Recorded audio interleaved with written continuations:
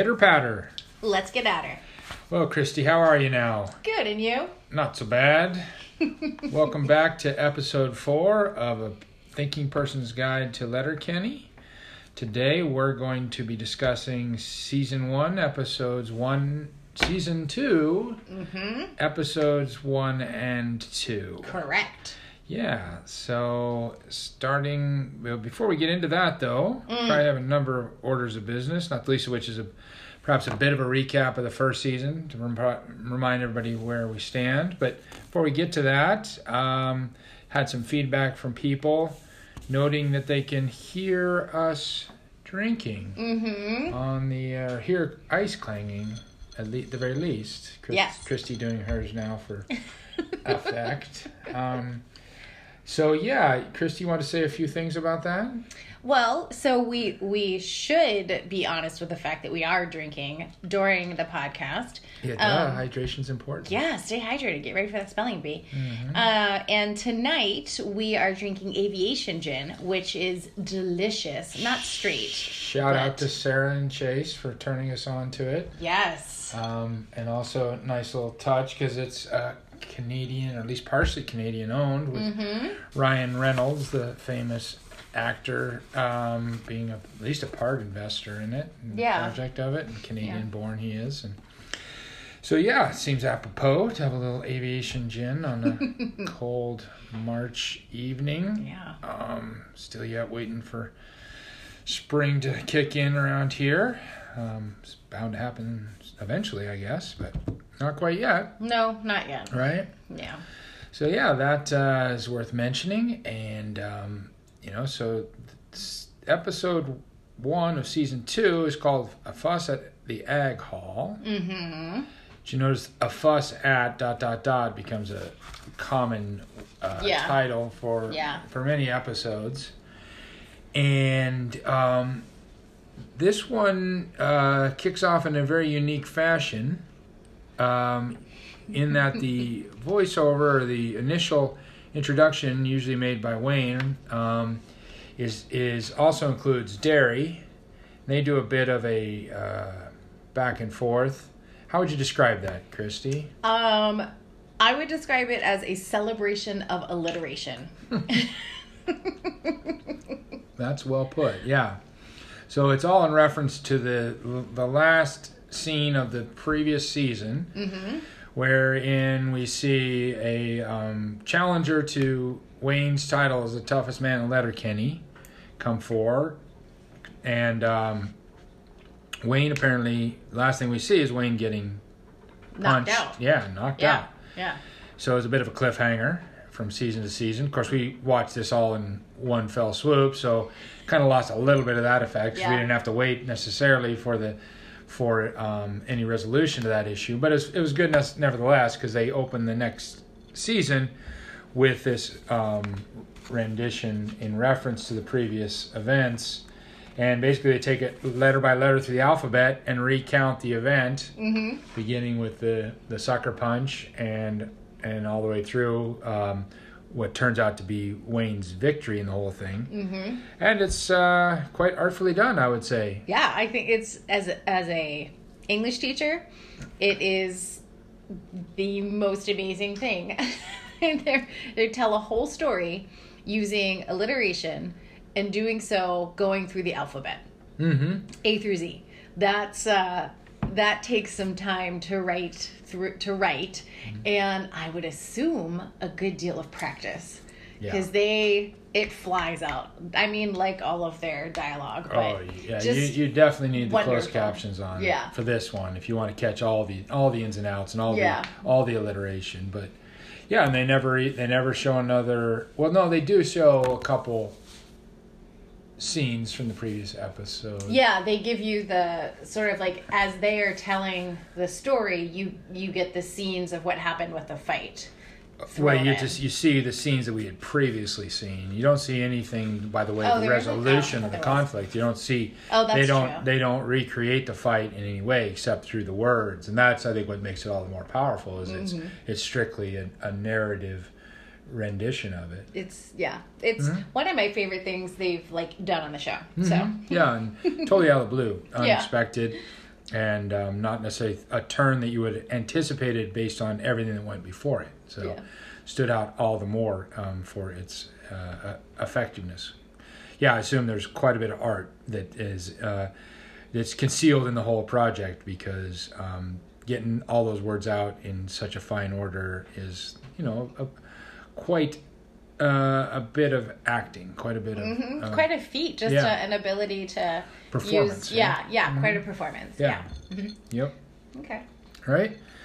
So that does kick it off, and then the first scene we cut to the produce stand back there in front of the produce stand. It seemed to stand out. It seemed like a very artful presentation of the fruits and vegetables at the produce stand this time. I had that same observation. Oh, okay. I that's funny, because I thought, have I just never noticed how artful they were before? But I don't know. I noticed that same. They looked a little different. Yeah. It seemed like they're up in their produce stand game.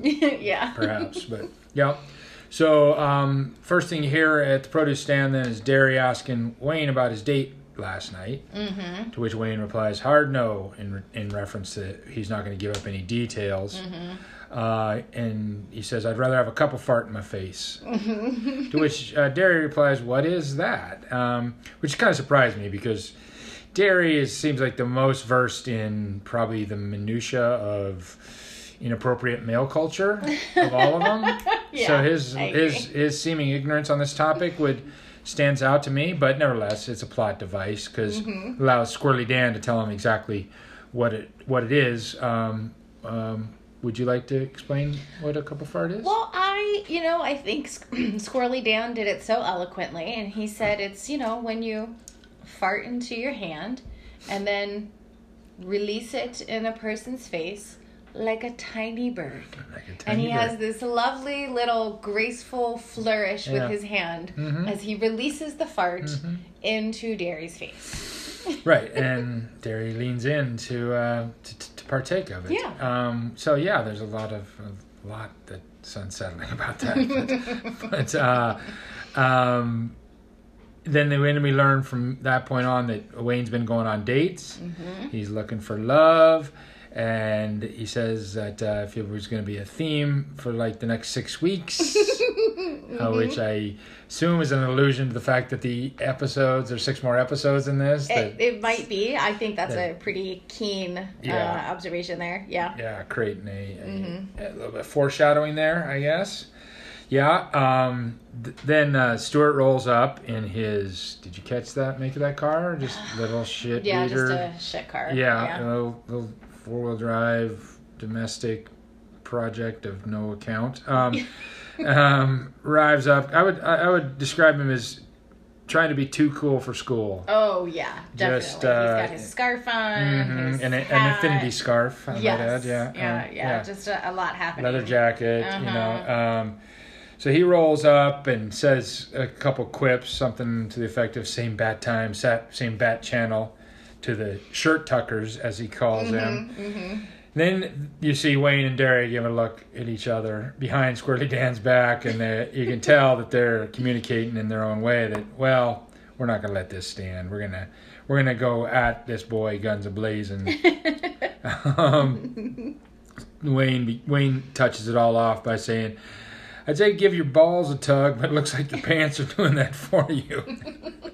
Which is just a great salvo. That's game over already right there. Yeah, but they there's no response. That they don't stop, right? Wayne then responds to his own initial statement, but here's a poem. Starlight, star bright. Why the fuck you got earrings on? Well, Derry got one in there. He said, "You're playing. Looks like you're playing pocket pool." Yeah. I guess I didn't make note of that. But that's another one. Yep. Wayne says, "Then I see your muscles shirt came today.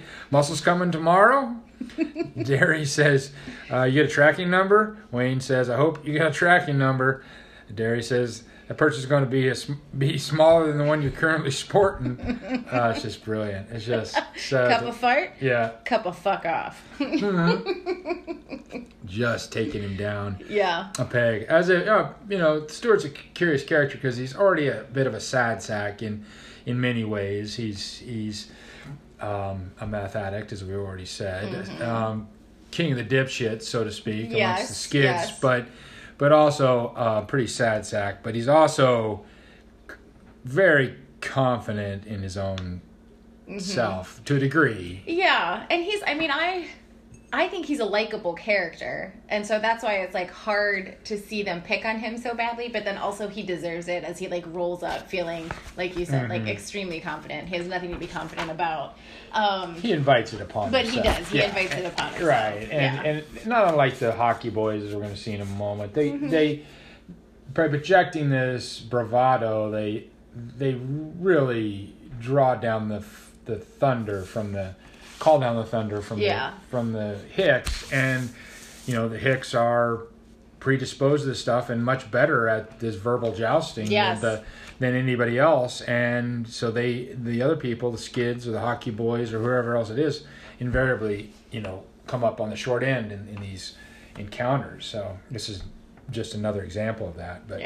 But soon enough, we see Katie come out, Wayne's sister, and take off with Stuart. So obviously what's interesting is that when she rolls in, she only says hi to Dan.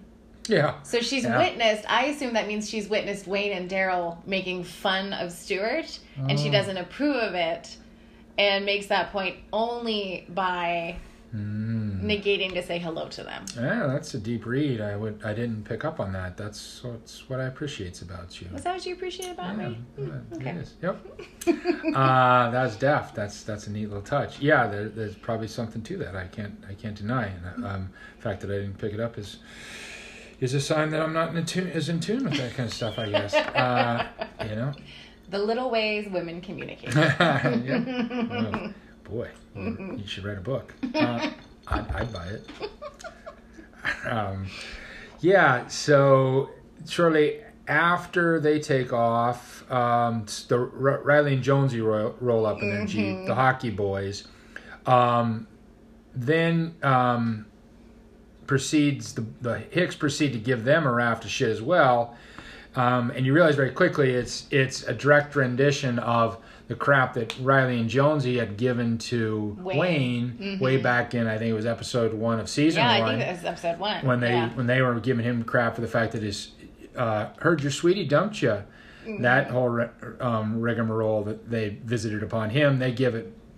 The Hicks give it back to the Riley and Jonesy. Yeah, word for word. Because now they've been effectively dumped by Katie. Yeah, and the fact that you picked up on that was really good, because I couldn't quite realize at first why Wayne and Derry were like using a mocking. Yeah. I felt like there was something there. I knew there was something I was missing. So they're using this mocking tone, but which is not their default setting. But they were clearly doing it. It was a direct word for word. Yeah. We haven't gone back and checked, but. Yeah, I heard you, sweetie dumped you. That's a real kick in the knackers. Oh, that's a real ouchie, bud. Yeah, that's exactly what they said. Yeah, so, that was good observation, babe. Well, thanks. Yeah. So they roll out of there, do Riley and Jonesy in their fancy Jeep with fingers erased, middle fingers, that is. And Squirrely Dan says, well, should we go to the Ag Hall? Wayne says, I bet you'll be asleep in 5 minutes. I bet you'll be asleep in 5 minutes. Bet you as many dollars as that. So Squirrely Dan says no chance because I've had my coffee. Cut to scene 2 at the Ag Hall, and Squirrely Dan's snoring away. It's a nice little jump. Yeah, I like it. And we get reintroduced to McMurray, who's the head of the Ag Hall. Yes. And he's at the lectern, and the first thing you hear him say is, very productive first hour and 45 minutes of our meeting. We're on to item number 29 of 39. To which his wife responds, no, we're still on 28. Right. It was a 2-part item. 2-part item, baby. Yes. Yeah. So she's introduced for the first time. We'd heard reference to her as being no real definitive statement about what she was like, but that she existed. Or Yep. And so he carries on arguably the most mundane meeting I've probably ever witnessed in person or on TV, and I've been to quite a few meetings, mundane meetings. Some Monday meetings. I like how this scene really shows us just peels back a little bit more of who McMurray is, and then we get this peek into his when his marriage is like with Mrs. McMurray, and of which we only get much more. So much more. Yeah, actually, to the point that they've coined the phrase TMI to apply to that. Yes. To them. Yes. Yeah. Somewhere down the road. Yeah. No. So McMurray is all about the rules. You learn very quickly. He's just possessed of that, and that obviously runs in some ways up against the rest of the Hicks standard operating procedure. So they get, especially Wayne, gets very frustrated with it. Yeah, he's a little bit more about efficiency, and McMurray is all about, we've got this routine, we've got these rules. And not to over cerebralize anything, but you could kind of contain a lot of Wayne's attitude, especially towards this thing in the phrase that we chose for the title of this podcast. Pitter patter. Yeah, he's all about just. He is. He don't waste his time, and that is what McMurray is doing. With talking more than anything, just get after it. So he does just that at one point, jumping up and getting the excess. Clothes hangers from the back hall, put them in the front hall, which McMurray had proposed, but wanted to, have a full on discussion of it.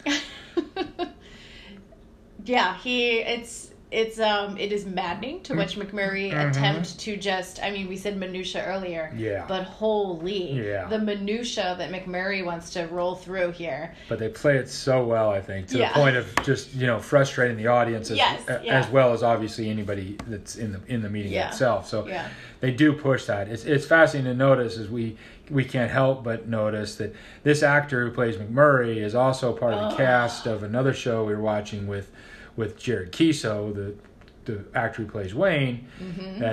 We mentioned it last episode. 19-2, which is early 2010s cop drama set in Montreal. And McMurray, the guy who plays McMurray, plays a character in that. And they couldn't be more different. They're stunningly different. We just watched an episode of 19-2 last night, and seeing this and revisiting the Letterkenny today with the same guy, you virtually could not imagine. But Jess, kudos to them. It's amazing acting in that regard. It really is. No, and we enjoy so much of what we enjoy about watching the two shows is to see just these the complexities of who the people are and enjoying, and we said this last time too, but seeing how good of actors they are. It's really cool. Yep. Yeah, and not to belabor the point, but we saw, interesting enough, in 19-2, then a couple episodes ago in that, was season 2, I think we're in that episode, we saw the actress who plays Tanis is featured in season 2 of 19-2. Yeah. She couldn't be more different either. It's almost like she's whitewashed. They've sort of whitewashed her as a character, as in she seems to be playing someone who is white or is passing as white. Not to get too deep into a conversation about race and ethnicity, but her character is so different from Tanis. Almost the point of being unrecognizable. It took us a second when we saw her. So, granted, it's 10 years earlier, but at the same time, it's a lot more than that. It's not just age, but it's not quite 10 years. It was 2014 to 2017. It was 19-2? Mm-hmm. Oh, okay. So they virtually overlapped. Just about. There's just because this started they abutted. Yeah. Okay. Yeah. So it was just right before. I thought it was earlier in the 2010s. So yeah. All right. That makes sense then. Why this crew would kind of right? They would all might be some overlap. Yeah. And you got to assume since Jared Keeso is one of the producers and driving forces behind it that connections with these actors is the people you're working with. You're like, oh, I really like these people. Would you like to work on this other project with me? Yeah, because he's stated a little bit of literature I've read about his articulating his what drove him to produce this was as much as anything his desire to have more creative control, to do stuff that he was interested in expressing, and you can see where that would play into also then having people around you that you'd worked with before and you're comfortable with and knew and people that knew the terrain Canadian world and could help him tell these stories. So it's fun to see, and I'm sure it's entirely possible to see more of this roll out as we go. I know. I'm wondering if we'll see anybody else as we continue through 19-2. Where will Glenn? Oh my gosh! Mm-hmm. If Glenn shows up, I will be sad if he is playing any other type of character other than Glenn. I almost guarantee it, because he's I'm sure he's as good actor as any of them. I'm sure he is, right? but I just want more Glenn. Yeah, well, Glenn and there's no Glenn in this episode though. Sorry to say, right? Yeah, no Tanis either. No, but it just makes you want it more. I think that's also a power in that, is like distributing people and these characters over the full array of a season or multiple seasons makes them all the more compelling, I guess. You want more. Yeah, right. Yeah. So getting back to the whole flow of the episode, right? So go to scene 3. We're outside the Ag Hall, and Wayne and Darian Squirrely Dan are leaving the meeting to grab a dart on their way out, and they encounter Dickens. First time we see him as a speaking character. He was in the meeting earlier, and he's this tall, drink of water, dressed Western with a Western shirt and a cowboy hat. Right? He is a tall drink of water. Yeah. He's so tall. And they make it clear how tall he is. Oh, yeah. They pull the camera back to show that he's much taller than Wayne. All the characters looking. Yeah, and they all look up at him. Yeah, It's good camera work, yeah. Yeah, he's got to be 6.5 foot tall, I'd guess. But and he we learn is an auctioneer. Oh, is he? Yeah, and you learn this to good comedic effect because he pretty much auctioneers every encounter he has. Everything. Now, and he remains a staple, another irregular staple of the subsequent seasons. And he puts to the boys, specifically Wayne, that if there's too much shenanigans going on, these meetings were running too long. Yeah, he can't take it either. He's tired, and Wayne puts him off a bit to try to keep the peace. Or I guess he says words to the effect of, the meetings run a sea hair too long, but not really, too bothered, I guess, Wayne, even though he is bothered. Do you know what that term sea hair refers to? I assume it's like a cock hair or it's the other one? Yeah. Yeah, they're using the other C word for the lady parts. Yeah. Okay. Yeah. I didn't know if you knew that, if that had escaped Let's your just call purview. it a cock hair now. Yeah, we can do that. Yeah. No, it's a, I wouldn't say it's a staple, but it's not an uncommon reference you get in some versions of male culture, and but they sugarcoat it a bit, because they don't say the actual word. Yeah, they nod towards it, but they're also trying to not I guess differentiate themselves a little bit. So they Wayne and the other boys sort of put Dickens off, saying they would be a bit too Shakespearean to try to usurp their power from McMurray. Even if they're not entirely down with what he's all about, in meaning just the length of his meetings. I think they don't have any real animosity towards him. He's not that type of character. He's no real malice in his game. McMurray's fine. Just a very unique human being in some regards. So scene 4 cuts to the hockey arena. And we learn at this point that Riley and Jonesy have been cut in their overage year from their junior hockey team, the local the Letterkenny Shamrocks. Now, one thing that maybe escaped our discussion earlier, and it's just a minor point, but I thought I'd mention it nevertheless, is so Letterkenny is named for a place in Ireland, when a lot of Irish immigrants that had come to this part of Ontario back in the frontier era, and so much of their culture, their cultural references are back to that heritage. Yeah, a lot of Irish references. Right. So the junior hockey team is the Shamrocks. The senior hockey team is called the Irish. So what we see is Riley and Jonesy are making the transition from being part of the junior team. And they say no victory lap for the Shammies because they got cut in their overage year. They could have stayed for another year, but now they're going to play with the senior team, which is called the Irish. They also learn definitively, right, that they're pretty sad that Katie Cat has left them, moved on from them, right? So, but and then we get one, not one last, but another. opportunity to hear Shorzy say, "Give your balls a tug, you tit fuckers," and that sends them off in essence because they basically are like, "Well, we're not going to miss that guy." Right. He's not playing with us. Yeah, we're not moving on. Always a silver lining, buddy. Yeah, that's what they say, right? Yeah. So that's fun. They also give one of their mantras that you hear repeated down the road too, a hockey expression. I'm confident. Forecheck, back check, paycheck, bro. So they go into the locker room, the Letterkenny Irish, and all they see is a bunch of grown men just doing random leg exercises all around the gym. Right. And we already learned that that's Riley and Jonesy's, bane of their existence is leg work. They always skip leg. They're not excited at all to see this because this is probably their own personal hell. Yes. Right, in so many ways because they're because they're still boys and these are all men and they're doing legs, which is not something they're entirely cool with. So, but that evolves more as the episode goes on. Yes, it does. From there, we cut back to the farm.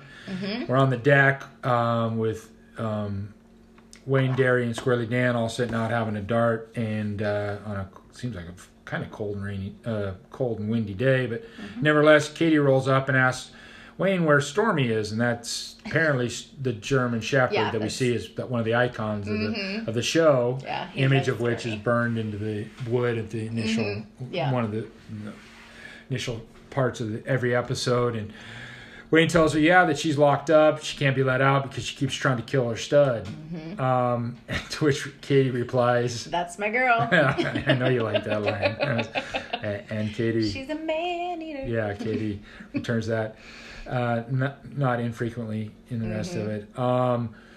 They go back and forth talking about whether they could get another stud for the dog. If not, we also learn that Gail apparently has a dog breedership or something like that. It took us a second to put that together. Well, a second viewing actually.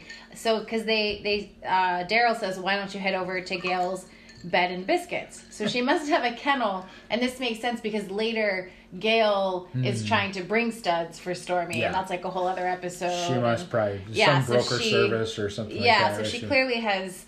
It's boarding and kennel breeding. I'm not sure. Yeah. But we learned that, and then also very quickly they mentioned that Modine's had burned down. Yeah, in the interim, since between season 1 and season 2, conveniently Modine's had burned down, and they're bemoaning it because there's apparently no other bar in Letterkenny. There's no other bar in Letterkenny. It's a town of 5,000. It's easy to imagine that would be. There might only be one. Just the one. Right? Yeah. Probably, unless I miss my guess, there's probably a pizzeria you can get some beer in and stuff, but that's not the same as a bar. No, it's not. And a town that small probably doesn't even have a hotel bar. It probably didn't have a hotel. I doubt they have a hotel. A motel out on the interstate. Do they have interstates in Canada? They're big they have transcontinental highways and stuff, right? So from that scene, then we go to Stuart's mom's basement. Yes. We see the Skids playing video games, and Katie and Stuart roll in. Katie tries to break the ice by asking Rold what's the name of his bong, to which he immediately responds, Samwise Ganja, which is really funny when you realize that these are geeks on so many levels. They're stoner geeks, they're meth heads, and he's named his bong after a character from J.R.R. Tolkien's series of The Hobbit, and he goes on to say other names, which is kind of actually an interesting thing because you have that reoccurs as part of the series of things that have been named, things that have been named new things, renaming of things. I'm trying to remember exactly examples of that, but it seems like that reoccurs. No, you're forward, right. That's a theme that we see. I mean, just in Skidland, we know that Stuart has his other DJ names, right? Yeah. AKA. Yeah, right. Yeah. Names. White Power Bottom. Yeah, though we love so much. Yeah. But you're right. There have been other occurrences. Yeah, and it seems like they occur more. That. Going forward. Yeah, as we'll have to return to that. Yeah. So Stuart tries to mollify the whole situation by, hey, we're going to see The Weeknd. Yeah. Devin and Roald are having none of it because it's a Tuesday, and they're convinced that this is just ludicrous. They don't like Stuart and Katie together. They really don't, and I don't know if it's I imagine because they're kind of like high schoolers that they're just jealous that their best friend has a girlfriend.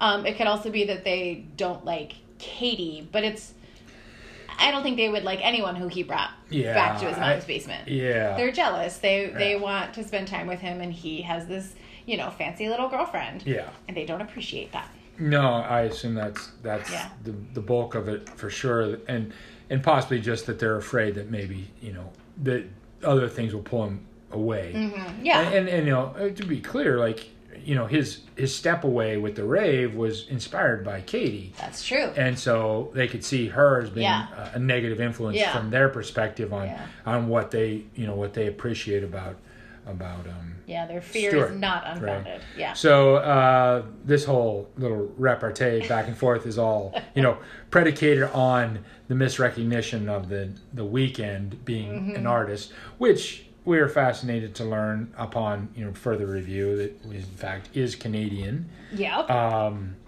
And I know you did more research than I did on his background and stuff, but I think it turns out that he's from Eritrea, his family. Oh, yes. I think refugees, at least, if not just immigrants. Yeah. Came to Canada in his youth, and just adds a little interesting wrinkle to it. I had not known, I'm barely aware of him as an artist before this, and only then learned that he was in fact Canadian. So. Yeah, I knew that he was Canadian. But it was interesting to see him referenced because he's not someone that his music is not music that you would associate with anyone from Letterkenny.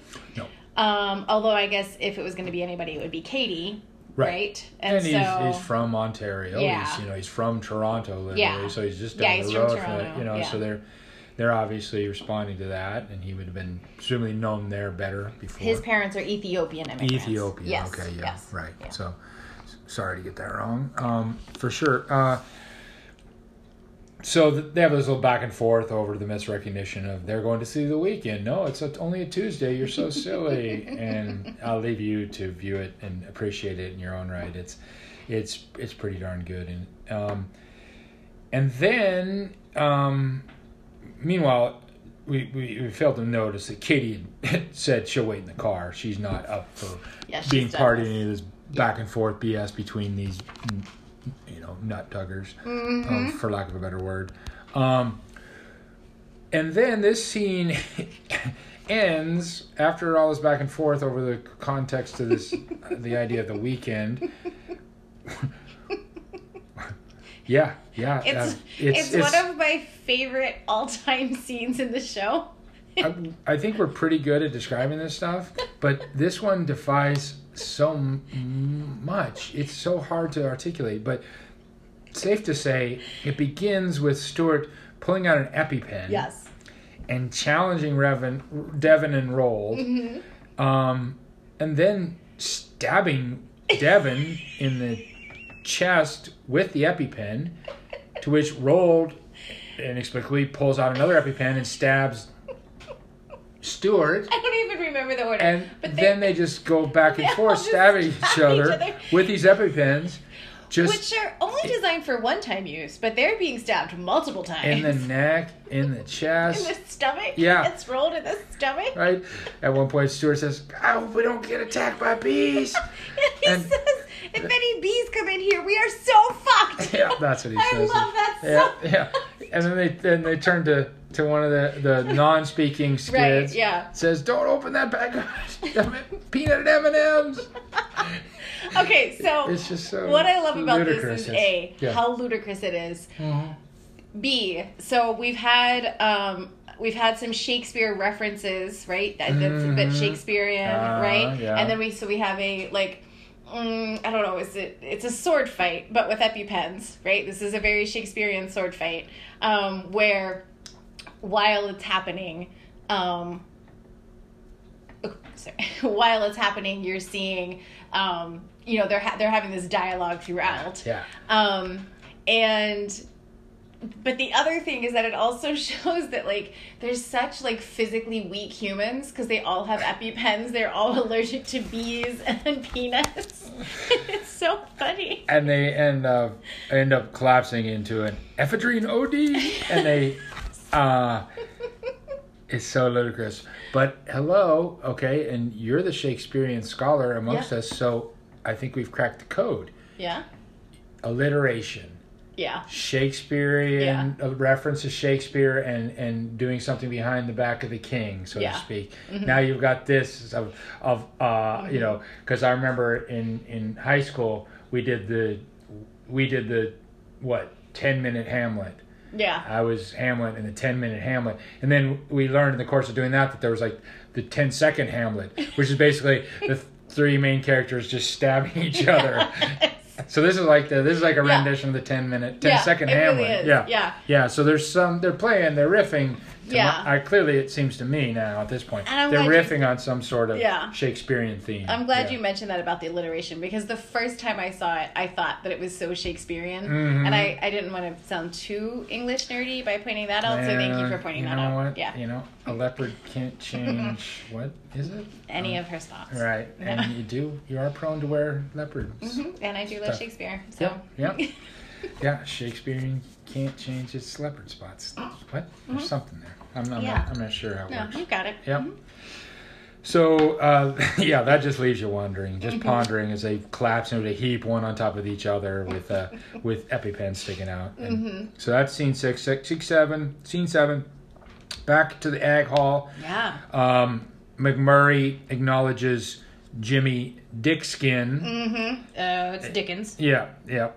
The tall drink of water auctioneer guy, because he wants to speak now at the next meeting of the Ag Hall, and they keep referring him and his wife, McMurray and his wife, to this guy as Dickskin. And he keeps saying it's Dickens, and they keep saying that's what I said, Dickskin. Yeah. Blatant disregard. Which is great. Yeah. So he then proposes that Wayne assumed the responsibility of Ag Hall director, puts it forward, and orchestrates through his auctioneering a vote that meets with almost unanimity, except for McMurray and his wife. Right. Everybody votes in favor of Wayne assuming the responsibility of Ag Hall director, which he then says, is there any business? Nope. Okay, back to choring. So that ends that whole scene a bit, and right there, classic Shakespearean usurpation of I have just discovered that the actor who plays Jimmy Dickens, 6'9". Okay. Yeah. Wow. Yeah. Yeah. So so it's funny that they make it a thing because he clearly is just a really tall guy. Yeah. So, yeah. He is. All right. And a fun character. Yeah. Scene 8 sends us back to the hockey arena. Oh yeah. And this is Riley and Jonesy trying to break the ice, trying to fit in with their new comrades. They want to be bros. Yeah, and they're just such nutsacks. They're just so young and dumb and stupid, and they just can't do it. They propose that, hey, you guys want to go out and get some snipes, go sniping. Yeah. Meaning, scare up some women. Yeah, that's a great way to after put it. practice. Yeah. The rest of the team responds in what becomes a chorus. Yeah. For lack of another Shakespeare term. No, I think shit. Cheers. Sorry. We're just cheersing to that. Yep, because that's what's happening. Mm-hmm. So. Yep. So it's these each of the main figures then responding in turn in ways that become standardized throughout subsequent episodes. And we learn all their names in turn. And the upshot is basically that, they just keep throwing everything that Riley and Jonesy they want nothing to do with what Riley and Jonesy want to do. They're grown men. Yeah. They have wives. They love their wives, apparently. Then Riley and Jonesy say, well, maybe we can go out and crush some sandos. Get some sandwiches. Right? But no, they're gluten-free. They're all of them are gluten-free. Right? So they're married, they're gluten-free. Right. They don't want to have anything to do with their boy shenanigans. Yeah. So the writing's on the wall. These guys are on the outside of that whole thing, at least in the short term, right? Yeah. Yeah. So scene 9 takes us back to Stuart's mom's basement, where Stuart returns after the concert and confronts Devin and Roald et al., the rest of these unspeaking skids. And they basically tell him, Stuart that is, that he's out. Yeah. Poor Stuart. Yeah, and they have another little confrontation with the EpiPens that doesn't come to violence this time. It's just a threat of EpiPen violence. Devolves into snarling with dog barking. Growling. Right, but that's the thing they do. They do like the growling thing. And they tell each other like stay. Yeah. Right? Yeah. There's a little subdom dog. That's what that is. You're right. Yeah. Mm-hmm. Right. Yep. the funniest part though of that whole scene, which it's some of these we're not. I think you're doing a good job, but I'm not doing a good job of selling these scenes. The comedic effect is pretty profound. This one ends with Roald just retching because he's so upset over the confrontation. Yes. And one of the unspeaking skids is actually puking at the end. And it's just so low stakes. It's so silly.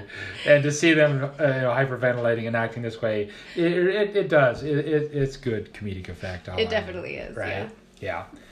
So then we go back to the locker room. Oh boy. Yeah.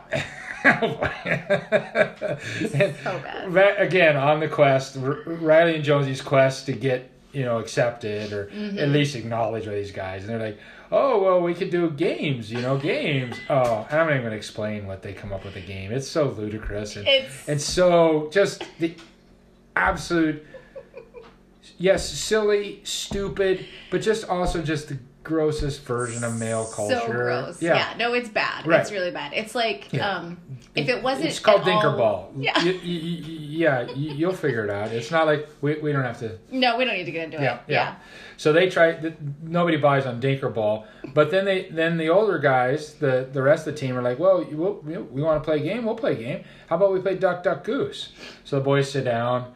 They buy in for some dumb reason. Right. Because they're silly and dumb. And they close their eyes and they do the duck goose. And when they get tapped, of course, they turn around and all there is butts in their face and which that fart in their face immediately. Yeah. And so they immediately just remain seated and sad. They're so hurt and so upset because they wanted to be friends with these guys. They tried. Right? But they're not, not being accepted into the cool kids. Right. And they're such nutsacks. They couldn't accept and these kind of, again, it's totally understandable people wanting to be accepted as soon as they possibly can.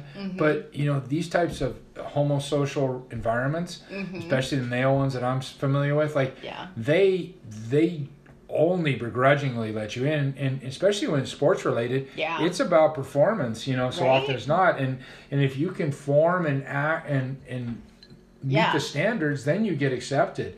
To try to bust your way in or bluster your way in or push your way in, it invariably meets with nothing but disdain and pushback, and that's exactly what you see them experiencing, and to quite a comedic effect, obviously, as well. They just have no idea how social groups work, right? And which is kind of surprising because they've been part of the hockey world, but this is the next level up. Right? Yeah, exactly. They've had to level up, and they're not. They were the big dogs, and now they're the wee little puppies. Yeah, nobody wants to play with them. No, exactly. They're the sad puppies. We've got a sad little puppy around here, probably too. Sleepy little puppy. Yeah, by himself. Yep. Right. Yep. He'll probably be all right. We've only got one more scene left because this takes us back to the produce stand where we got the whole Hick crew, Wayne, Derry, Katie, and Squirrely Dan. And Stuart comes driving up since he's been kicked out by the skids. Yep.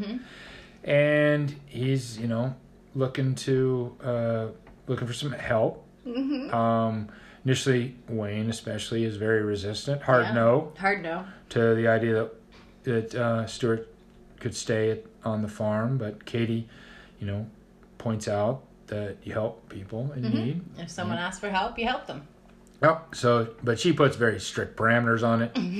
You got 2 days, 48 hours, literally, to which Stuart agrees with his one of his catchphrases. Well, initially, she says yes, and he's excited, so he says wondrous, and then she says a few days. He says favorable, and then she says 48 hours. Satisfactory. Yeah. You see the progression. Yeah, his little hopes are dashed. Yeah. Yep. And the whole episode ends then at the produce stand with mini Vin Diesel. Yes. I've heard Vin Diesel's not that tall of a man anyway, so this guy might be. Okay. But the guy that we all mistook for Vin Diesel, who was the guy who sucker punched Wayne at the end of season 1, he comes back to the farm for a rematch. Yeah. And there's a bit of back and forth because Wayne and Darian and Squirrely Dan are like, no, you don't get a rematch. You sucker punched him and then you got beaten. Yeah. But Mini Vin Diesel, who I think you learned his actual character's name is Tyler. Yes. Tyson. Yeah. There it is. He convinces them that, we can just shake and put that behind us and then we'll clear the air. We'll get a rubber match, so to speak. And so Wayne was always essentially agreeing to it. He wasn't. He was just giving him the business. And so he takes his shot of Gus and Brew and unbuttons his cuffs, takes a hit off his dart and shakes hands with Tyson and immediately gives him a headbutt. Oh. Just knocks him right out. Fuck out. Yeah. To which he says, "You're 10-ply. You're 10-ply, bud." Which is another term that continues to reverberate through the rest of the episodes, right? 10-ply meaning you're made out of tissue paper. And lots of tissue paper, so you're super soft. Yeah, you're super soft. Yeah. Yeah. And that's the last words we hear on episode 1 of season 2 of Letterkenny. So. Yeah.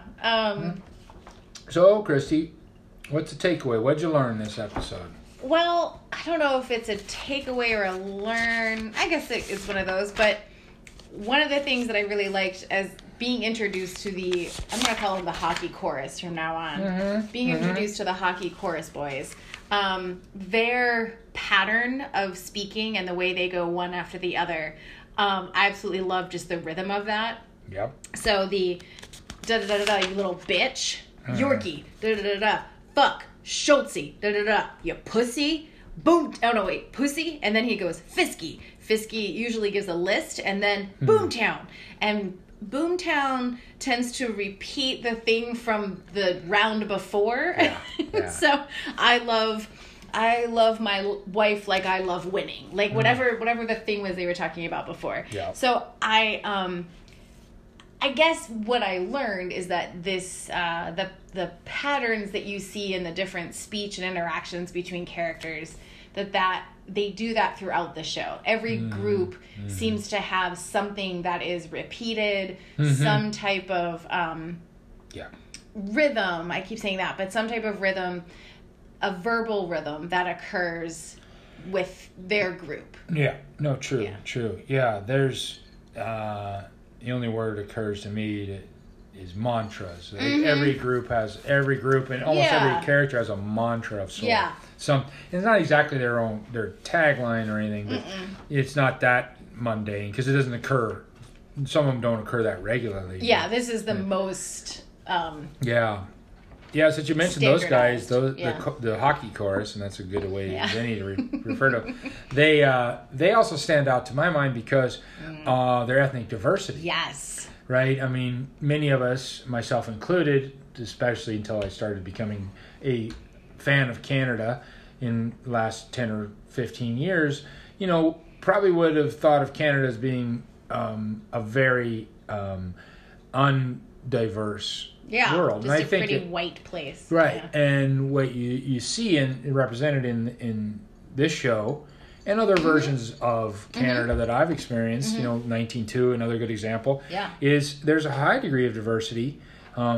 Native Americans, obviously, a high degree of them in all parts of Canada, but also, especially with the connections of Canada with the Commonwealth. Yeah. So you had a lot of immigration from Caribbean nations there. So you have a high percentage of Caribbean Canadians, South Asians have been well represented throughout Canada. Yeah. And increasingly, people from like Hong Kong when they transferred from China from Britain to China, a lot of Hong Kongese went into, I think particularly in places like Toronto and Vancouver were the epicenters of a lot of their immigration, but I think it also spread further beyond that. So, even in this small town, having representations of non-white Canadians is interesting and important, I think, to see, so I appreciated that. Yeah, because what is it, 3 out of the 5 hockey players are men of color. Yeah. Which is, I mean, you don't see a lot of hockey players of color. As an American who watches NHL, you don't see a lot right, at the highest echelons you do. They're noticeable in their absence, right? Yeah. No, exactly. I presume that they are a much higher representation in other echelons. Yeah. Right. Of the hockey game, so to speak. Which we should make clear, I'm sure that is about systemic racism, and that's why the men of color are not making it all the way to the top league. I know it's not about ability. Yeah. So right. Yeah, and they do stand out. We talked recently about the fact that there's only one fellow of color, person of color on the Pittsburgh Penguins. Yeah, which I believe is the first. Might be the first one. I think the first guy ever who's not white. Or the first guy ever who's black. We will look that up. Yeah. In my limited time in Pittsburgh, 13 years or whatever, that's the first one I've noticed that had any sort of diversity, representing any diverse group other than whiteness. I'm sure people will come back at us and say, "Well, I'm representing Croatian Americans. I'm diverse." Sure. Okay. Yeah. Yep. Okay. Fair point. Yeah. Other things to take away from this, I got to return to that whole back and forth, and then the first scene when they're giving Stuart the business. We've said, and I agree with you 100%, that Stuart is this curious figure that you don't want to see a lot heaped upon him, but he also invites some of it on himself, and when he does, you can't help but revel in it a little bit, and it's just so damn good. The whole idea. See, the muscle shirt came today. Muscle's coming tomorrow. You get a tracking number. Hope you get a tracking number. Just goddamn. I want to have an opportunity. I want to have an opportunity to use that. There will probably never be such an idiosyncratic moment that I'll ever have in my lifetime to do something like that. But if it does, it's so brilliant. Other takeaways, I guess, from my perspective, is just that notice that there's some vague attempt, at least, at some Shakespearean aspirations in this. Yeah, there was something. Yeah. Maybe it. I don't know. Maybe it's just a bit of a nod to the bard, perhaps. Why not? Yeah. He seemed like he had something. I don't know. I think he was a man of decent talent. People talk him up, and I'm like, okay, sure. Yeah, all right, Shakespeare. Right? Sure, I guess. Yeah, okay, Shakespeare, okay. Okay. All right, so is that our analysis of this episode? Such as it is. If you want to use that word, that seems like a little robust. But yeah, sure. Okay. Well, up next will be season 2, episode 2.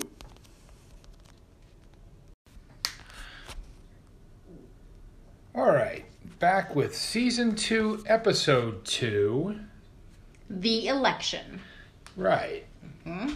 So last episode, it was Dick Skin has convinced Wayne that he should run for president, and we know that was upsetting to McMurray. And so now we're going to have the actual election. Mm-hmm. So our episode starts with Wayne sitting in the chair, holding... Inexplicably with his dog. Not a small dog either. No, that big boxer that he holds on his lap in the kitchen. Yeah, gotta be 40 or 50 pounds at least. Monstrous dog. Yep. Mm-hmm.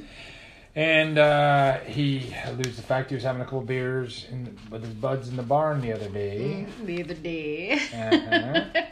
Yeah, and so we cut to the actual barn where we see Daryl, Squirrely Dan, and Wayne. And they are trying to convince him that he needs to sort of like create this social media presence if he wants to run for president and actually get elected. Mm-hmm. They have a lot of back and forth about this because Daryl and Squirrely Dan are, there's no sense in doing a charitables if no one sees you doing a charitables. Yeah. Yep. And Wayne thinks that they're silly and that you do the thing to do the thing, not to show the people that you've done the Not thing. to snap a chat or tweet a tweet. Yes, that's what he says. Mm-hmm. And I like that he says a line, I think you have had too much sugar cereal. This is great. Yeah. And they also utter the inimitable phrase, figured out. Many times. Oh, yes, one of the first examples, but yeah, of an oft-repeated phrase, figured out. Mm-hmm. Yeah. All right, so next we go to scene 1. We're at the hockey rink. Mm-hmm. Very short little scene, but what we see is that hockey boys, Jonesy and Riley, are chirping. Mm-hmm. They are chirping hard at this guy on another team. And the hockey men, the hockey chorus, gives them a hard no. Mm-hmm. They haven't earned the right to be chirping as much. Probably should have just been doing leg day. Mm-hmm. Mm-hmm. And we also get to see the coach give them a similar business. So, speaking of inexplicably, he's just sitting in the rink. He's wearing his Shamrocks jersey, coat. So it's not like he's moved up. He's not part of the Irish. No. He's just there to talk shit at them for talking shit. Right. Yeah. And we also get to hear your favorite, Shorzy once again. Yeah. Give your balls a tug. Yeah, indeed. And I like that scene because they're like, hockey bros are in a different team now. We have a different setting, but don't worry. We're still going to see Coach. We're still going to hear Shorzy. Yeah. I like that. Right. It's continuity is being established. And yet it makes no sense that they would be there. So not directly, but I guess it's a small town, and those guys are probably at a lot of the hockey events. Yeah, probably. Right. That's true. Yeah. All right, so then we're at the Ag Hall, and McMurray is really upset because according to Mrs. McMurray, he's had the piss ass all week. The pizzazz. And he's making some weak cocksucking gin and tonics. Mrs. McMurray has this really odd verbal tick of calling things cocksucking. Bordering on Tourette's-esque, I guess. I don't want to belittle the those affliction. Exactly. But, It's a really strange. I've never heard anybody use cocksucking in that way, like goddamn or motherfucker. Yeah. It's almost a tick. Yeah, it's very strange. So it's time for the auctioneer Dickens. He's got to run his little, do you motion for, to actually say there's going to be an election in a week between McMurray and Wayne. Right. Yeah. You gonna add something there? You look like you need to. No. Okay. This is where we've gotten some hints about McMurray and his wife having this like overtly sexual relationship, but we see them like humping in the air sort of thing, slapping each other's asses. It's a lot. Mm-hmm. So they're just very openly sexual beings. Yeah, they really are. Right. I should not judge them. That is the puritanical although they don't look the type. They're very conservative country folk. Yeah. On the surface, at least. Who are not that. Yeah. No. Yeah. So also get reference in this scene to worm pickers. Right. And happened to have the opportunity to look that up. So what did you think that means? What do you think they're referring to there? Well, I looked it up before. And if we have the same answer, what I discovered is it's actually people who come pick worms on your property. Yeah, that's the same answer I got. Whether that's legitimate, I'm not sure, because I've never heard any reference to this in all my time living in rural America. Yeah. But be that as it may, taking it on its face value, that's exactly what it is. Apparently, there's people that go around actually stealing worms. Like, right. Do you own the worms that are in your grass? Yeah. I don't like. Right, but it's to sell as bait. Right. That's the purpose, right? Yeah. So they're making money off of something that's on your land. But they refer to it so often as to make it seem like it's a considerable issue amongst people in Canadian farm country. So, or it could be just them, pulling our legs, picking some weird thing and rolling with it. Yeah, right. I wouldn't put it above them. No, me either. Beyond them, but either way, that stood out to me. That's referenced in this one. In the course of this event. So the first time they mentioned that is actually in the very first episode, because she says, "What did you do?" Katie says to Wayne, "What did you do when the worm pickers were coming on our property?" Right. To motivate him to go beat up Angie's new boyfriend. No, they established it from the jump. Yeah. Right. So it's a thing. Yeah. All right. So our next scene, we are outside the dollar store, and the Skids, minus Stuart, right? Because he has been kicked out. Yeah, just the four of them. So just the four of them. Devin, Roald, and the two non-talkers. Yeah. They're in their matching outfits, doing their dancing to the techno music. Have we ever music. described their outfits? Oh no, we have not. Good opportunity as any, I guess. Well, so we've got some black overalls with denim overalls. Yeah, right? denim. Yeah, black denim for sure. With white wife beaters under them, right? I probably shouldn't call them wife beaters anymore. That feels like a very 90s term that I haven't updated. But so white men's sleeveless undershirts. Yes. Right. And Devin's got a bowler hat. Yeah, they often have a variety of hats. Bowler hats appear a lot. Various colors in their hair, lots of jewelry. Roald almost always has his nails painted. Stuart usually does too, I think. Yeah, he's got at least a black mat. Yeah, Oh, and speaking of which, we came across Devin elsewhere, did we not? Yes, we did. 19.2 update. We saw Devin. So in season 3, he appears as a new a newbie, a rookie, a rookie, rookie cop. And now I'm just looking for a little more crossover action with the other main lead character in 19.2. I really would like to see him in Letterkenny Land. Yeah, we've gone through 9 seasons already. But 2 more for sure slated. So yeah, I mean, what if he comes in? Who knows? Yeah. Could be. Yeah, it's not like there's plenty of crossover, obviously. Yeah. Yep. So we're in front of the dollar store. Yep, and so Skids are outside dancing, doing their thing, and Bonnie McMurray is also outside. Katie wants to know why, and it's because the Skids have crop dusted. You're familiar with that term, I assume. Oh, yes. Okay. Do you think we need to explain it to anybody? No, I think that's pretty much. Yeah. All of us went to junior high. Yes, we did. I didn't know if it was a rural thing, or if you guys understood what crop dusting. Yeah, suburbanites. We know what that means too. Right. Yeah. Okay. So Katie and Devin have this verbal jousting of their own. Tete-a-tete. Yes. Oh, that's a good way to put it. They hate each other so much. It's hardly obvious. Yeah. Hardly obvious. They hate each other. It's hardly obvious. My favorite parts about their little back and forth is that Roald tries to jump in as like a hype man, but he really just ends up being more like an excitable puppy. Yeah. And Devin just gets mad at him. Roald, stop it, Roald. Because at one point, Katie's like, "Oh, what are you guys gonna do tonight? You're gonna steal a bunch of bicycles and ghost ride them into the river?" And Roald's response is, "How did she know?" which is so brilliant. I think that's the scene where my heart sort of melts for Roald because he's just so sweet and cute. Yeah, he's the lovable method. He's the lovable method. Yeah. So that's one of my favorite parts about the back and forth.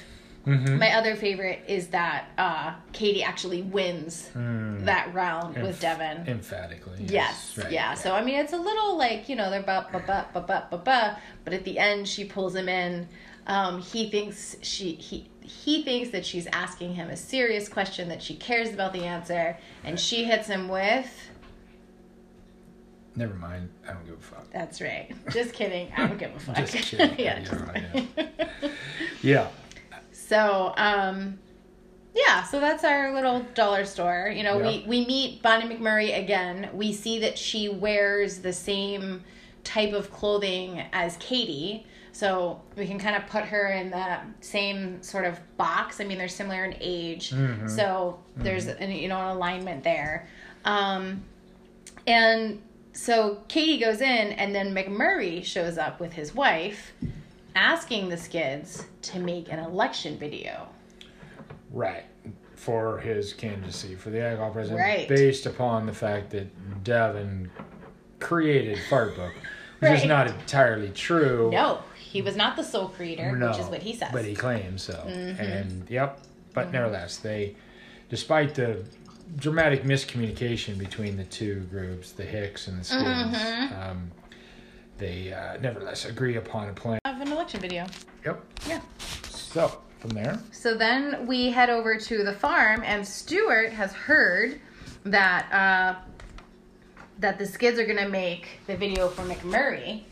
And so he wants to convince Wayne to let him make a video because he wants to beat the view count, and he just wants to be better than Devin. Right? Yeah. That's really all we see there. They have an awkward exchange. That's that. Yeah. Concluding with your spare parts, bud. Right. Yeah. So we head back over to the Ag Hall for scene 5. And Devin is going to shoot his election video. He has gathered a ridiculously diverse crew for the video. Yeah. Wants them to act like stereotypes. Asks the guy, well, he's referring to them as the Asian, the Indian. He talks about the gay vote, the whites. So he's got them in their little demographic boxes. And he wants them to act just super stereotypical. Which is uncomfortable and humorous because it's stupid and you shouldn't do that. This is, I think, the first time where we hear them reference the wrong year, right? Which becomes oddly a running joke. Right. Yeah, and inexplicably. Yeah. They say, because in reference to the fact that the Ag Hall doesn't have a lot of diversity on it, Devin responds that it should because it's 2015, to which everybody else goes, no, it's not. It's 2016. Yeah. And that repeats itself time and time again throughout the rest of the series for reasons that we've yet to ascertain. Yeah, I don't understand why yet. Yeah. But I like it. It's funny and weird. It's fun. Yeah. So, best part of that scene is, Gail is there. Yeah. I love me some Gail. And then Glenn shows up because Roald was responsible for getting the gay vote. But Roald is too shy to be on camera. Right. Yeah. So, of course, then that means that Glenn is going to come in and represent the gay vote. He's wearing the tiniest of shorts with the Mormon attire for the Mormon missionary attire, right? Like the short sleeve white button down with the tie, right? And then tiny little bike shorts. Sucking a popsicle. And explains how the bike chain just fell off, but I got myself a popsicle. And I did notice that he starts to pull at his shorts because he's talking about how hot it is. And Devin says, modesty. And he leaves his shorts on. Old Glenn. Old Glenn. Yeah. And Glenn and Gail are the only two in that scene. They both say the phrase, "Where's my money, bitch?" Right. because they shouldn't be making an anti-Wayne video, but I think they don't really care because it's just alcohol presidency. Yeah. And it's low stakes. Right. They're going to make $20. Right. So, yeah, or whatever it is. Yeah. All right. So next up, scene 6, we're back at the farm and Devin is going to shoot his video. Devin or Stuart. Wow. Stuart. I'm sorry. Yeah. Stuart is going to film his video. And I said farm, but I meant their farmhouse. Yeah. So no, hold on. Pause. Wrong scene. No? Scene 6. We are filming Devin's video. Yes, right. And this is in some sort of hall. Yeah, they're in the ag hall still. I don't know why. Yeah, okay. So what's interesting here is that we picked this up the second time we watched it through, is that the characters that they're playing, right? All the diverse crew, the characters that they're playing are using the Hicks lines. So they say hard no, Letterkenny problems, pitter patter, how are you now? And he doesn't wear a belt. And so that's an interesting way that that the Hicks are being made fun of, which I think is really just from a writing and producing standpoint, and I think that's really clever. Yeah, it's well done. Yeah. Right. And Gail and Glenn still make their sexual comments, so that's good. Right. Yeah, because where would we be without them? No? Yeah. Yeah, lost. Yes. Right. Yeah. Sure. Yes. All right, so now we're in front of Wayne and Katie's house, and Stuart is going to make his video. Yes. So they've lined up, he's attempted to line up a crew of people that he believes he can make a positive video for Wayne from, but I mean, that requires good directing, and sadly, Stuart's not good at this. So we've got Riley and Jonesy, Katie, Daryl, Squirrely Dan, and Wayne. Mm-hmm. And that's all Stuart could, summon for his video. Katie is mad that Riley and Jonesy are there because she's done with them. And, she's not mad, but she's like, why are they here? And we get this fun little back and forth with them because she's like, why are they here? And they said, well, yeah, you cheated on us. You stepped out, bro. And they keep calling her bro, which is weird. She says, well, you were getting blowies from your big city slams. And then, who blew the whistle in the blowies, bro? But she catches them in their own lie by, claiming to know that they were stepping, that they had been doing that, and they give themselves away, right? Yeah, yeah. So yeah, they're exposed, foisted on their own petard, as they say. Do they say that? Probably not in Letterkenny. Probably not. No, they said it somewhere. Yeah, it's been said. Sometime, yeah. Mm-hmm. They do say that's gutty, bro. Mm-hmm. Which you and I talked about. Does that is that you've gutted me, right? With your yeah, I'm still not sure about that. Or that was a gutsy comment, or I'm not sure. I don't know. Yep. We can start using it though. Right. And then that's where we hear a second. Stuart says, because it's 2015. And they say, it's not. It's 2016. So I think, my favorite part of this scene is, so Stuart's trying to go down the line and have everybody say something supposedly good about Wayne. And Katie's response, because she has no desire to be there, doesn't care about this at all, is to just pick up her shirt, just show one boob, and say, Girls Gone Wild. It's not even a bare boob. It's a broad boob. Yeah. Mm-hmm. The best part of that is you see all the boys, obviously excluding Wayne, yes, visibly staggered by it. Squirty Dan just watch his knees buckle. It's great physical comedy. He's clearly taken aback. Yes, because we know that he is. He has a bit of a crush on Katie. No, we've already established that. Yeah. That's been established. Right? there's a lot of wordplay about actors, and actors who are named Mike should go by something else. And what if actors who went by Richard changed their name to Dick? How strange that would be. Right. Dick Gear, Dick Dreyfuss. Uh-huh.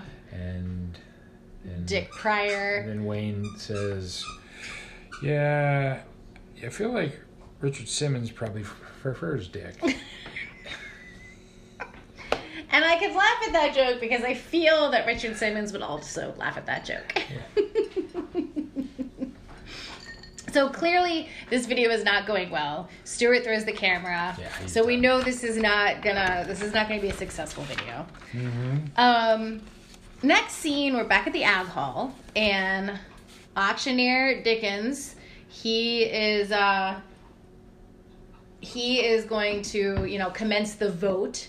And remember, he's the guy that put Wayne up to this, so you would expect that he would be on Wayne's side, but he's not. Yeah. So he runs the vote full auctioneer style, and Wayne loses. Right. Which is a little unexpected because you expect Wayne to always win everything. Mm-hmm. But he's not going to be ag hall president. Nope. He's not. 6-3. Yeah. Yep. It's just his boys voting for him. Yeah. Mm-hmm. But I like the way he handles it though, because he doesn't. I mean, it's Wayne. He's a man of character. He's not gonna be all upset that he lost the ag hall presidency. No, he shakes hands. Not gonna begrudge it. Yeah. Unfortunately, what he didn't know, and Dickens points out to him, was Stuart had published a video on his behalf. Yes. One that was, well, just a little off color. Oh, it was awkward and terrible. Yeah. So a little backstory. So McMurray's video, which we also see after it gets made, is actually pretty benign when you think about it. Pretty especially by comparison to what Stuart puts together on Wayne's behalf, unbeknownst to Wayne, you might add. Right. So McMurray's video, put together by Devin, basically just revolves around them going around this table with all the cast of characters, different ethnic groups represented, basically saying that Wayne isn't ready. Yeah, Wayne he's just not ready.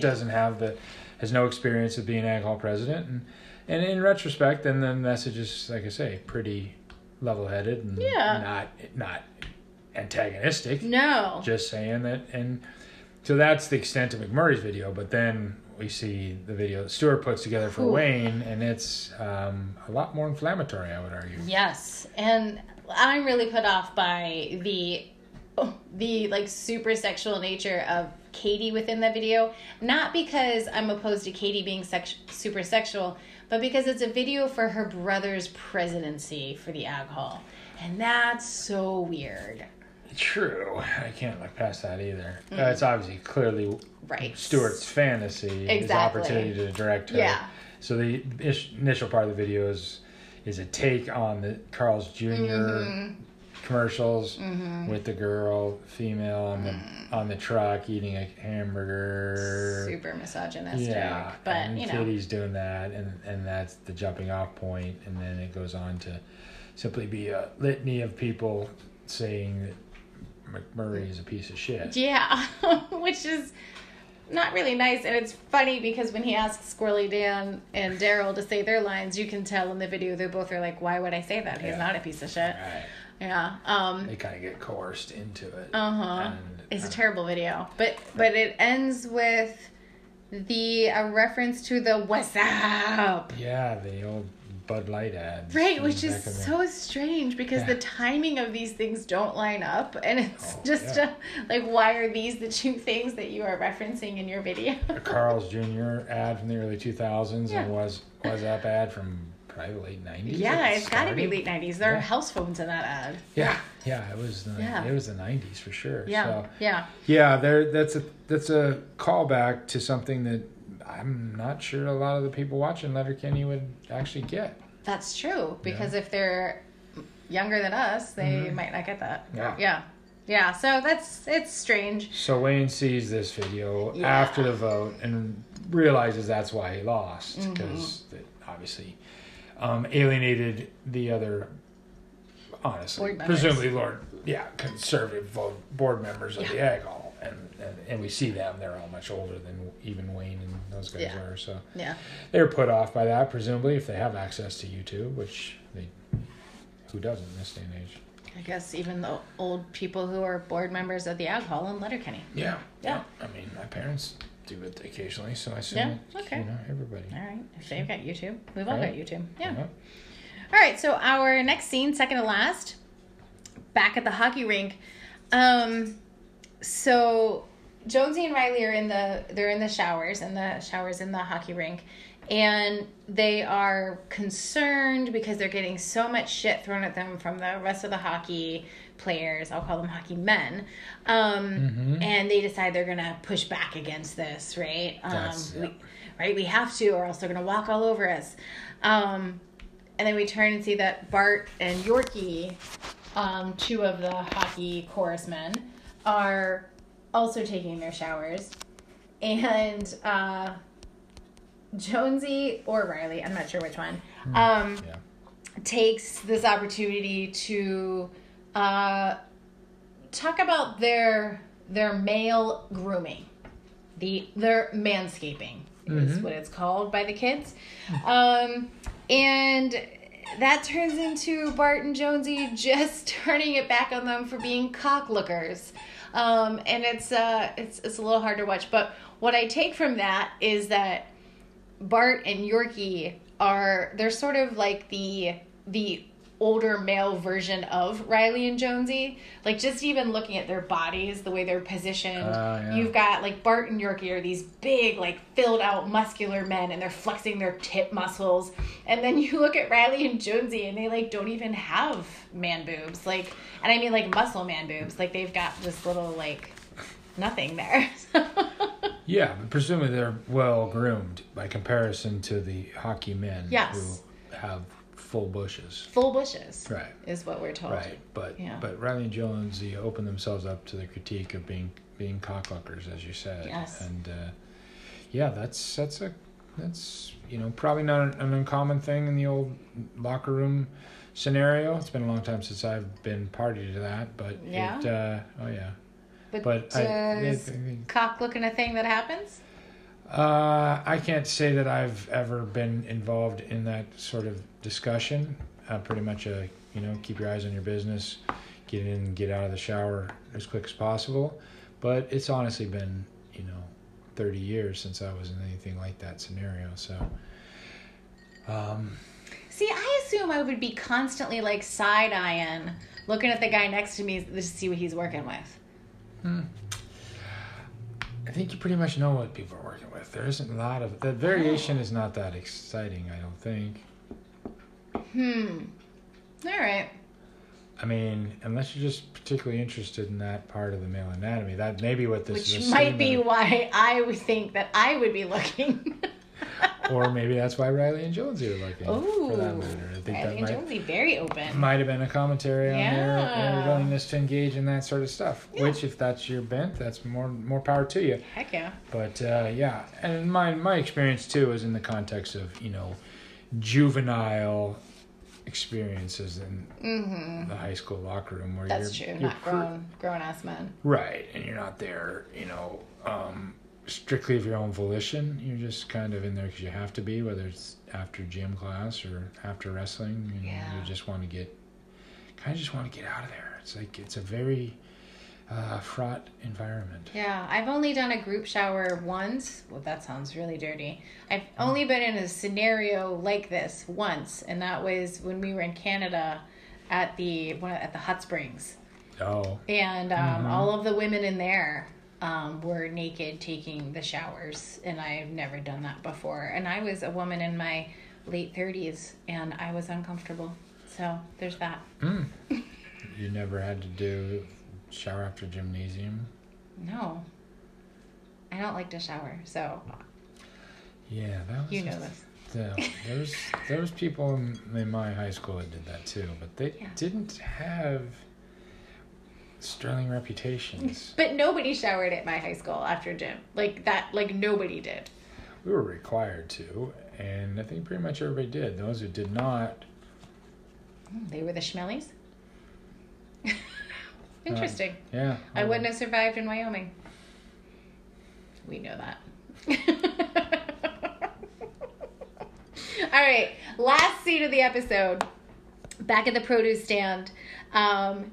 Dickens and the two other board members roll up. Well, there's some chatter among Wayne, Daryl, right? No chatter? Okay. Stuart comes in first. Oh, that's right.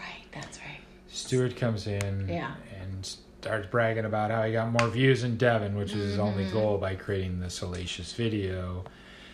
That doesn't get much out of anybody because they all, think very little of Stuart, in fact. Yeah. But it ends up with the immortal line from Wayne to Stuart, "Run along, Stuart, before I get bored of behaving." Yeah.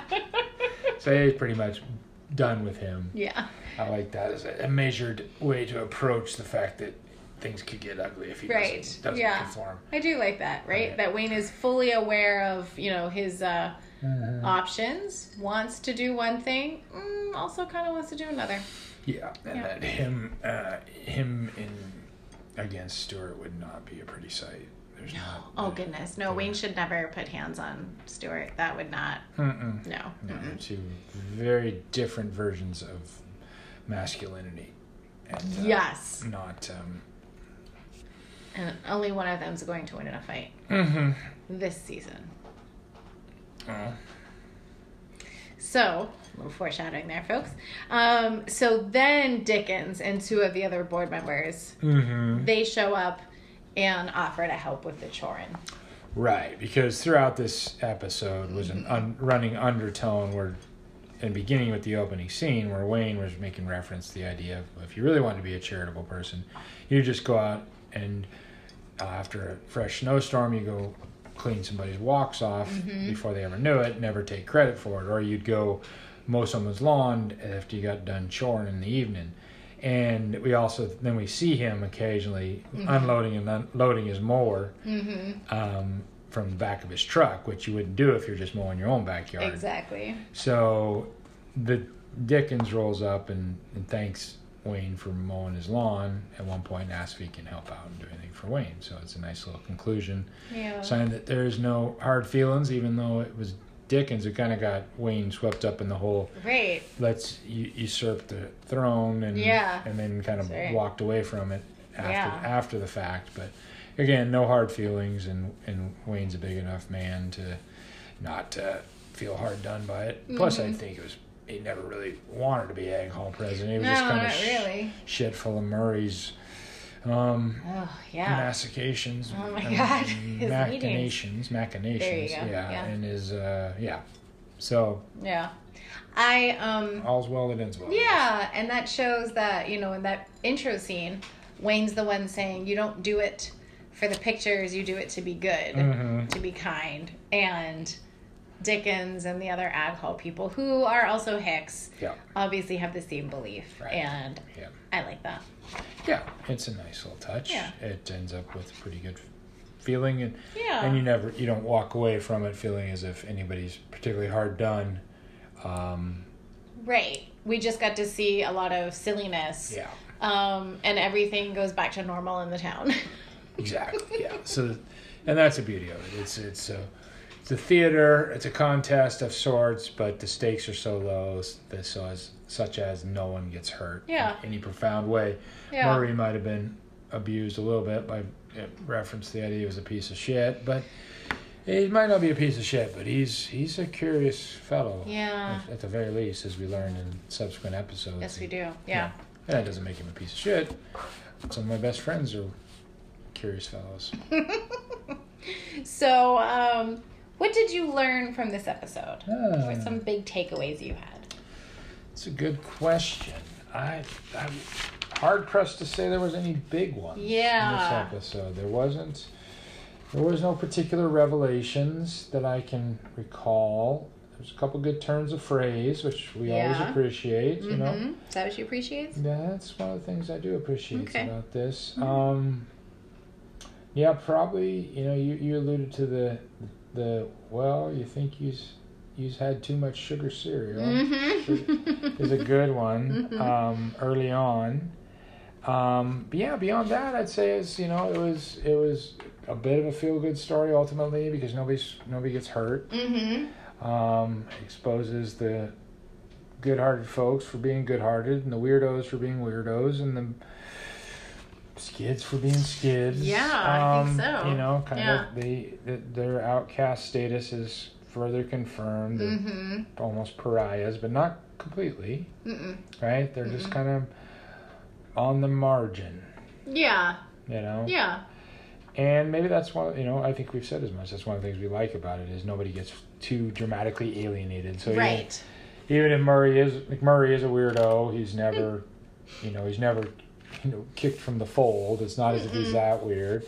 The skids are odd and idiosyncratic, but they get folded in. Yeah, they're still protected by by everyone as needed. So yeah. How about yourself? Did you have any major takeaways? No, I mean I feel like this episode's pretty like boom, boom, boom, boom, boom.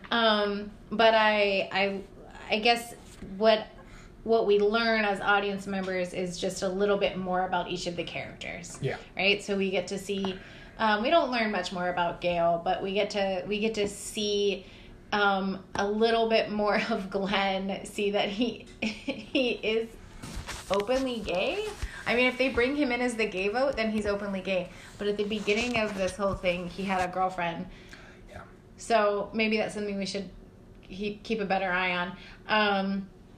But yeah, so I like that we learn a little bit more about the characters. We see Bonnie McMurray. We see a little bit more of Katie. Although I guess no real development from Katie. No, I wouldn't say that anyone's arc gets pushed dramatically in any direction. It's one of those episodes that is, it's enjoyable, but certainly nothing dramatic happens, right?